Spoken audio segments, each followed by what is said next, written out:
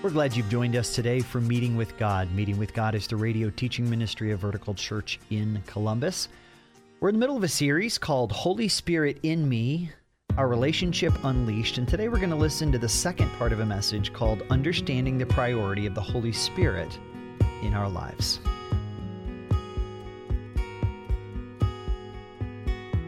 Now, you all in favor of fun in church? Can we laugh at ourselves occasionally? You all favor that?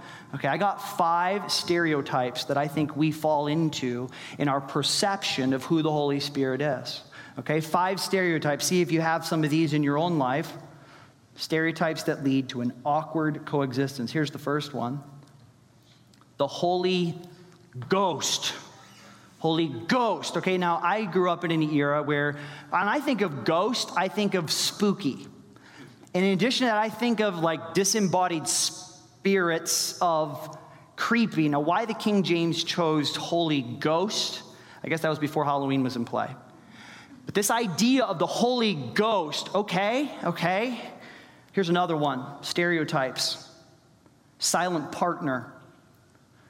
The Holy Spirit is like this silent partner within the Trinity, and he's kind of like he's there, but he's not really there. But I think he's there, but I'm not really sure. Is he there? You ever felt that way?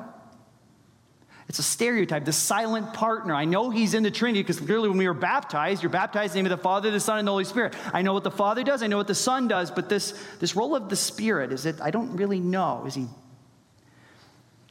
Here's a third stereotype. This one maybe is the funniest of them. A pseudo-Santa. Pseudo-Santa, okay? The Holy Spirit comes like pseudo-Santa. He brings gifts, which the kids fight over. But he's not like Santa because he doesn't eat cookies, and he doesn't come down the chimney, and he is real. Here's the fourth stereotype, the dove. Now, when I think of a dove, I don't know what you think of. I think of something harmless. I know they're a feisty bird, actually. But I think of something harmless. I think of peace. It's a symbol for peace. But it doesn't really seem like something I would think of as powerful. I don't know, are you the same place? Here's the last one. Stereotypes we have. A mystical force. A mystical force. I grew up in the Star Wars era with a name like Luke. Everywhere I went, as soon as I introduced myself, my name is Luke. Oh, Luke! I am your father. Okay? Now, what I heard less than that, but almost as much, playing baseball, doing things, you go up to the plate, and what do people say? Luke, use the force. Which means what? Don't strike out? Sometimes we have this idea of the Holy Spirit as sort of like some sort of superpower that's in us that helps us do things, like really cool things. But I'm not sure how this force works, and it's kind of impersonal, and see, that's a stereotype. That's a stereotype. And when I think about all these stereotypes and I see all these stereotypes in play, what it leads to is a sense of this Holy Spirit is kind of rather confusing. And what it leads to in the church is a sense of, not only is it confusing, but it's also potentially divisive. And, maybe we should just move ahead and not really talk about it. He's there. We'll kind of know he's there as a silent partner, but I don't really want to get into that because we run the risk of division and more confusion. And let's just leave that topic alone. And I'll tell you, if there's been one thing that's gone wrong in the church over the last 2,000 years, it's the absence of the ministry of the Holy Spirit. And everybody who thinks that the Holy Spirit stopped acting in the book of Acts is basically telling the Holy Spirit to stay in the closet and never come out. Now, maybe we all wouldn't say it that way. I've read plenty of theological books that tell me all the things about the Holy Spirit, but I'm looking for more than things about the Holy Spirit. Revival comes not when we know about the Holy Spirit, it's when the Holy Spirit is cut loose and unleashed. And when the people of God begin to live in the Spirit and walk in the Spirit and operate in the Spirit, that's when revival comes. And that's what we're going for. Not a sense of this awkward sort of Listen, when I think of all these awkward stereotypes and more I could go into, that's not what Jesus said to stay in Jerusalem for. Jesus didn't tell the disciples to stay put in Jerusalem because some awkward, confusing, divisive element was about ready to come in the church. He said to stay in Jerusalem because the most powerful thing that had ever and would ever happen in the church was about to happen and to be cut loose. And that is where my heart is for our church, to fully embrace what God has for us. These stereotypes, preconceptions, awkwardness, here's 4 ways that we kind of feel those stereotypes. We think of the Holy Spirit as distant, as confusing, as passive, as impersonal. But nothing could be further from the truth. First, distant. How wrong is that? He says right here, the Holy Spirit will be in you. The Spirit is closer to you than your spouse is or the person sitting next to you. Or confusing, well, that's because we can get clarity right from God's word. Passive, are you kidding me? The whole Acts is the activity of the Holy Spirit. The Holy Spirit is active in every way. And then impersonal. I think that's probably the most dangerous. Clearly, God's word and church doctrine teaches us that there's one God that exists in 3 persons, not 2 persons and a force. So what is this nature of the personal side of the Holy Spirit? Well, think about this. Throughout the scriptures, especially in the New Testament, we find the Spirit being what I would call strongly relational. The Spirit leads and directs. The Spirit chooses, Acts 13. The Spirit speaks numerous times.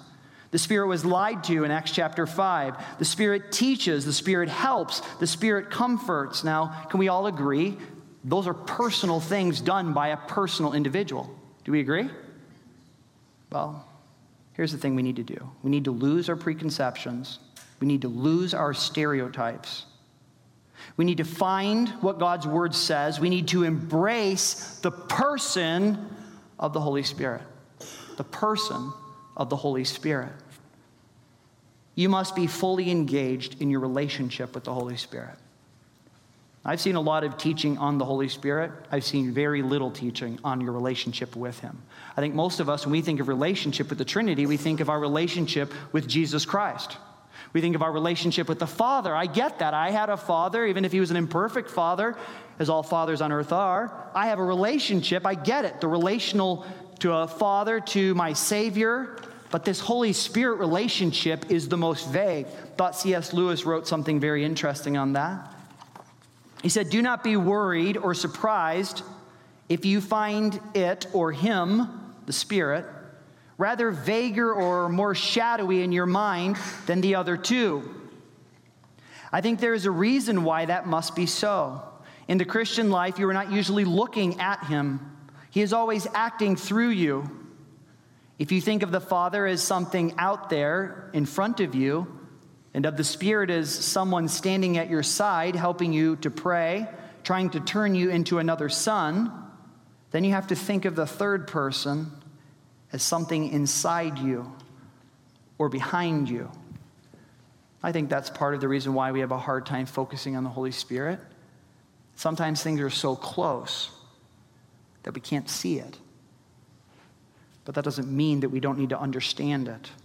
I want to give you a bit of a relational spectrum, if you can imagine this. Scripture talks about, I could give you a couple references. On the one end, what I would call a very negative relationship with the Holy Spirit. On this end, being a very positive relationship with the Holy Spirit.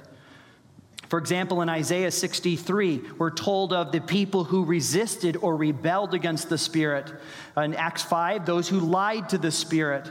In Ephesians chapter 4, of those who grieved the Spirit.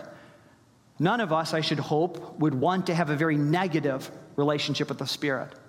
That is a devastating thing to your walk with the Lord.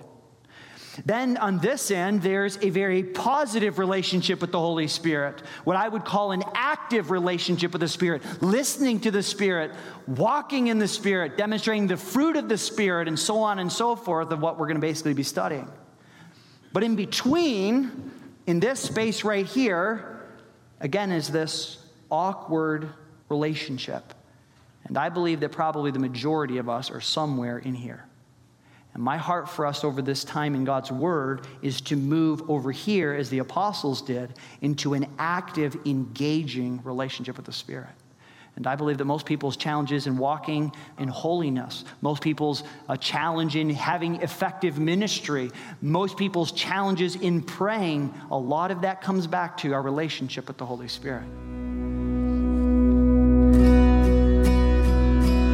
This is Pastor Luke Ahrens from Vertical Church Columbus. If you're listening to Meeting with God, you're clearly interested in God's Word. One of the great joys of my life is seeing people grow together in God's Word on a weekly basis, and these messages are a part of our weekend services. If you don't have a church family, let me invite you to join us this weekend. Our church home is located in Columbus near Route 315 and Henderson Road. Details are available at verticalchurch.life.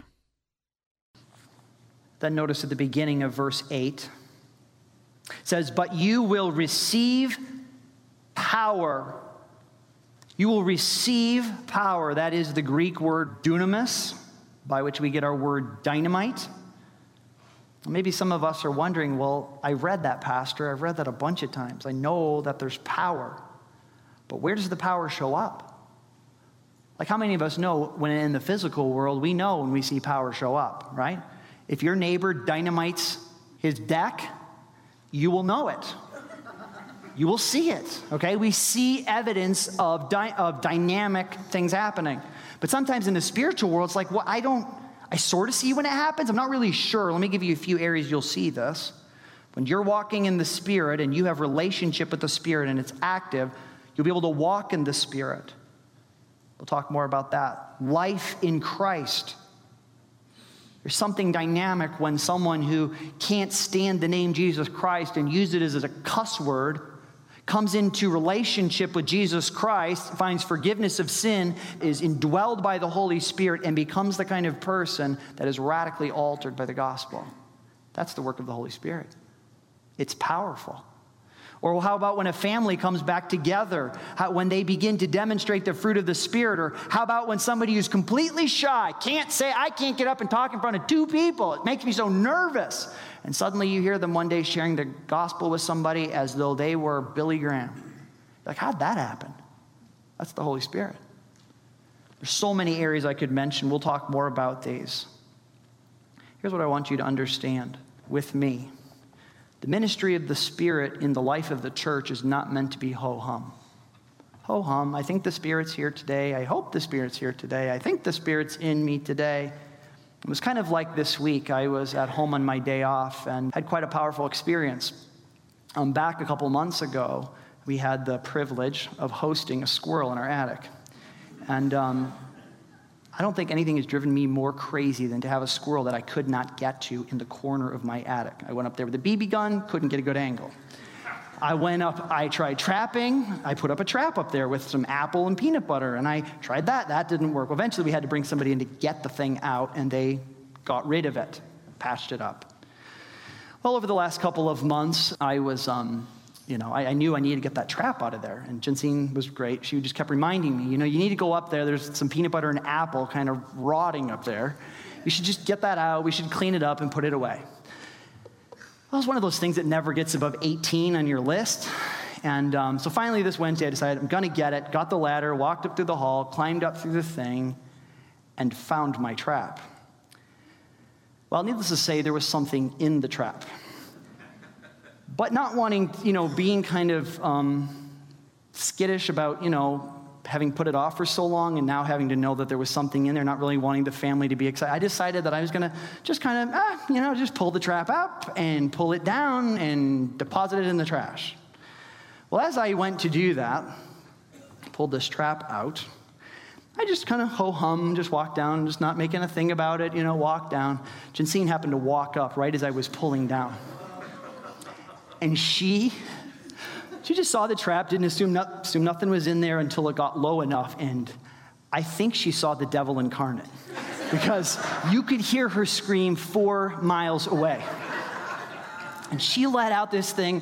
I'm still convinced to this day that crow came back to life and winked at her. I don't know what it was. It went from ho-hum to highly impactful in a short period of time, okay? Now, on the side note, I did learn if you're ever trying to catch a crow, apples and peanut butter apparently work really well. Here's the point. God does not want us thinking of the Holy Spirit in a way that's either ho-hum or, okay? Somewhere in between there is a dynamic sense of the God of the universe working through his people to do things that cannot happen otherwise. And I'm telling you, I don't completely understand it even myself, but when Jesus says power is coming, when the God of the universe, second person of the Trinity says power's coming, I'm just going to vote power's coming. And that's what the church often is missing. Why is our church seem so pedestrian? Why don't we see sin habits changing? Why don't we see the glory of Jesus Christ being spread why? Because there's no power. And too many of the churches just, content like me to just be ho-hum. Listen, the disciples, having read the Old Testament, expected impact, not ho-hum. For them, the Spirit was not a New Testament phenomenon as it is for us. The disciples expected the repeat of the Old Testament, power at work. They expected to see what had happened in Jesus himself right in front of them, power. The only difference would be what we call the democratization of the Spirit, which meant that instead of the Spirit only being on leaders and on special individuals, for the first time, God was going to pour out his Spirit on all of his people. That's awesome. You must grasp the intended impact of the indwelling Holy Spirit. And I don't have a ton of time to dig through all of that. We will be in the weeks to come. Here's the final thought I want to leave you with from verse 8. It says, "But you will receive power when the Holy Spirit has come upon you, and you will be my witnesses." And then it lists the areas: Jerusalem, Judea, Samaria, to the end of the earth. In the Old Testament, when the Spirit would come on someone, there was always a task in mind. It wasn't just this random, the Spirit showed up. All right, now I'm in the Spirit. There was always a task given. There was always a leader doing something. There was always activity happening. And I want you to know, if we think of the Holy Spirit as just this force happening to us, but we don't get the grasp, the task implied, you're going to miss the value and the purpose behind the Holy Spirit. The Holy Spirit came that they might be witnesses or give testimony to the gospel of Jesus Christ. And just as the disciples had a task, so do we. And I think the thing that I look forward to the most in the coming years is that the Holy Spirit would be working through us, that we would become emboldened witnesses to the ministry of Jesus Christ. And that's only going to happen through the Holy Spirit. God wants to use you as a dynamic witness by means of the Holy Spirit. And maybe you're wondering, well, how am I going to be this witness, Luke? How am I going to do that? How am I going to become a witness? What is that going to look like? Well, think about this in 3 different ways. First, God's going to empower what I say. God's going to empower what you say. And when you have the opportunity and you're at whatever your particular job is, or where you're at school, or wherever you're existing day in and day out, God's going to begin to empower and wants to empower what you say. We see that throughout the New Testament. He also wants to empower the works you do. Paul talks about miracles happening. I think some of us can hyper-glamorize that. Sometimes God just doing things of people praying, and God provides something supernaturally for them they didn't expect. Or other miracles happening, praying, hearing people getting healed. Okay? Sometimes the church wants to make the Holy Spirit all about this. That's not right. But the right thing is God does want to do things, powerful things that get the world's attention, that say, wow, he is real. And the final thing that God wants to empower in our witness is our own personal testimony. I would ask you today, as you look back on the last week, how has the Spirit been working in your life? Is your life different? Do you talk different? Do you think different? If someone were to walk with you day in and day out and have a camera with them or be recording you, what would they find? Would they find a person that's increasingly empowered by the Holy Spirit, whose life reflects the joy of the Spirit, the peace of the Spirit, the endurance of the Spirit? Or someone whose heart is cold? And I'm telling you, God wants to empower our witness. Somebody said, I think it was Francis Assisi, he said, when you're witnessing, if necessary, use words. And God wants to use our words, God wants to use our prayers, God wants to use who we are in our own testimony.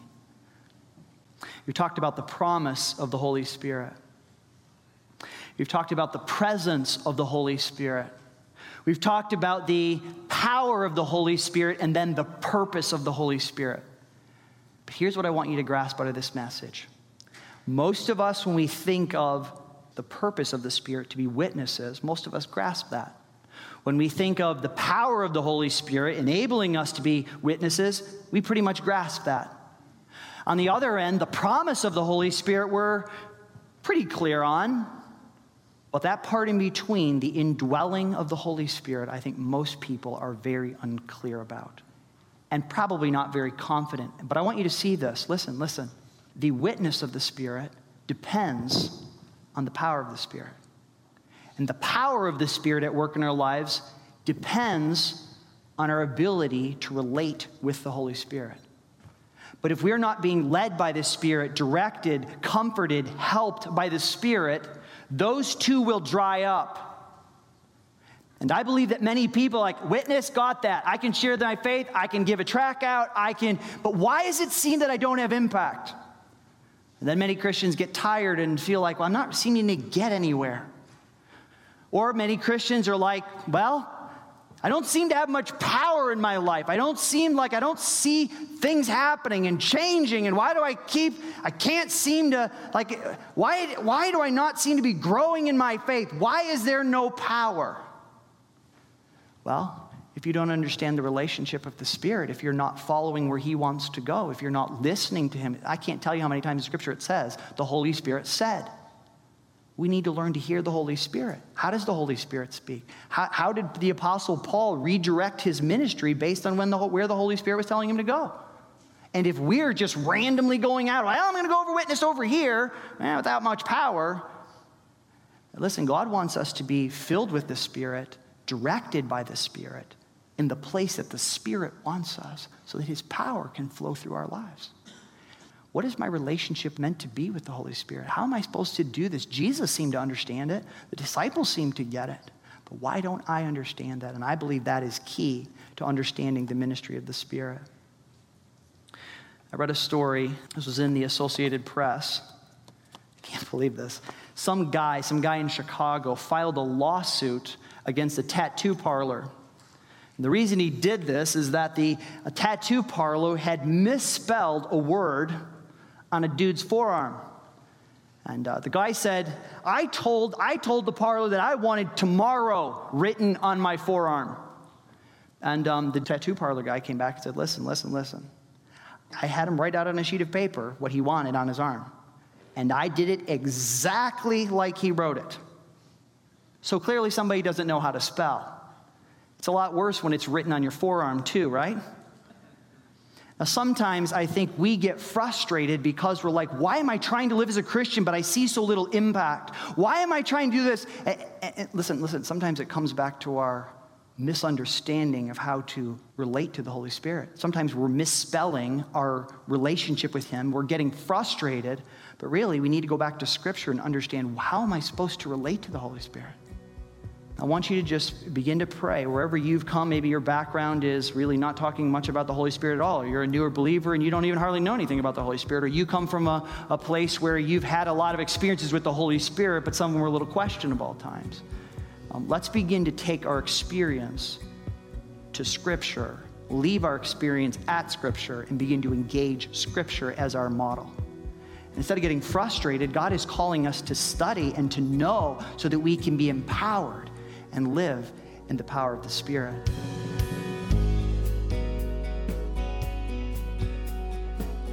Thank you so much for listening to Meeting with God, the radio ministry of Vertical Church in Columbus, Ohio.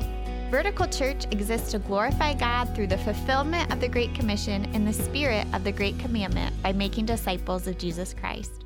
If you live in Columbus and currently do not have a church home, we would love to invite you to worship with us.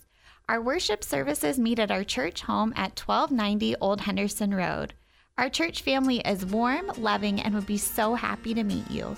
If you currently do not have a place to worship this weekend, would you join us? As always, thank you for listening, and we hope you'll join us next week for your Meeting with God.